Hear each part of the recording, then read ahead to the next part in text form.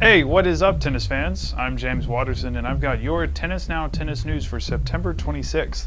We had 4 tournaments wrap up this weekend, and we've got 3 more going on this week, as well as a little bit of a surprise, a tennis players running for parliament in Russia.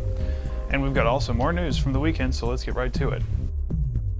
Jo-Wilfried Tsonga defeated Ivan Lubicic 6-3, 6-7, 6-3 in the final of the Moselle Open in Metz, France, to win his first title since October of 2009.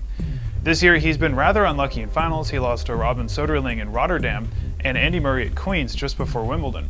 Despite that, he's done well enough to put him in position to qualify for the year-end World Tour Championships in London. The win took him up to number 7 in the rankings, which puts him 85 points behind US Open Series champion Marty Fish and 250 points in front of Tomas Berdych.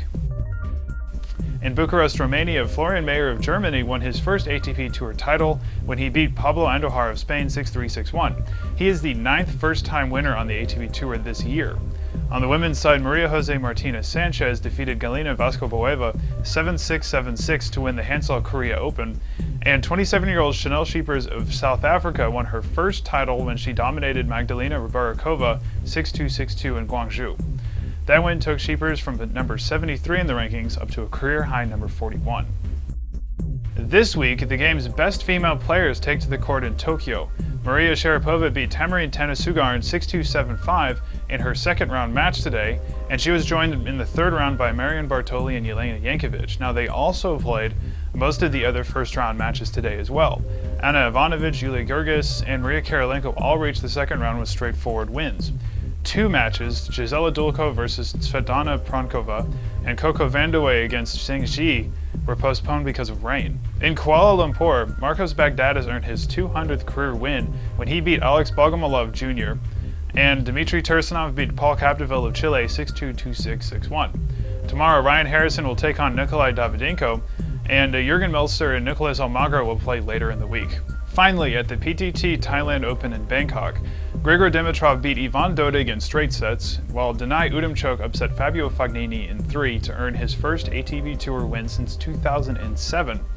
Robin Haas, the 7th seed, was winner on the day as well as he beat Kittipong Rashiro Manawang in straight sets. Andy Murray, Gael Monfils, and Gilles Simon will feature later in the week. And now for some political news. Former top 5 player Anna Chakvetadze has been named as one of 3 parliamentary candidates for Russia's Right Cause Party. Chakvetadze lost to Sharapova in the first round of Wimbledon earlier this year, but her ranking has slipped because she has struggled with dizziness this year. The Russian said she wanted to try something new and focus on women's rights and children's sports, and that she's ready to take part in everything connected to the December polls.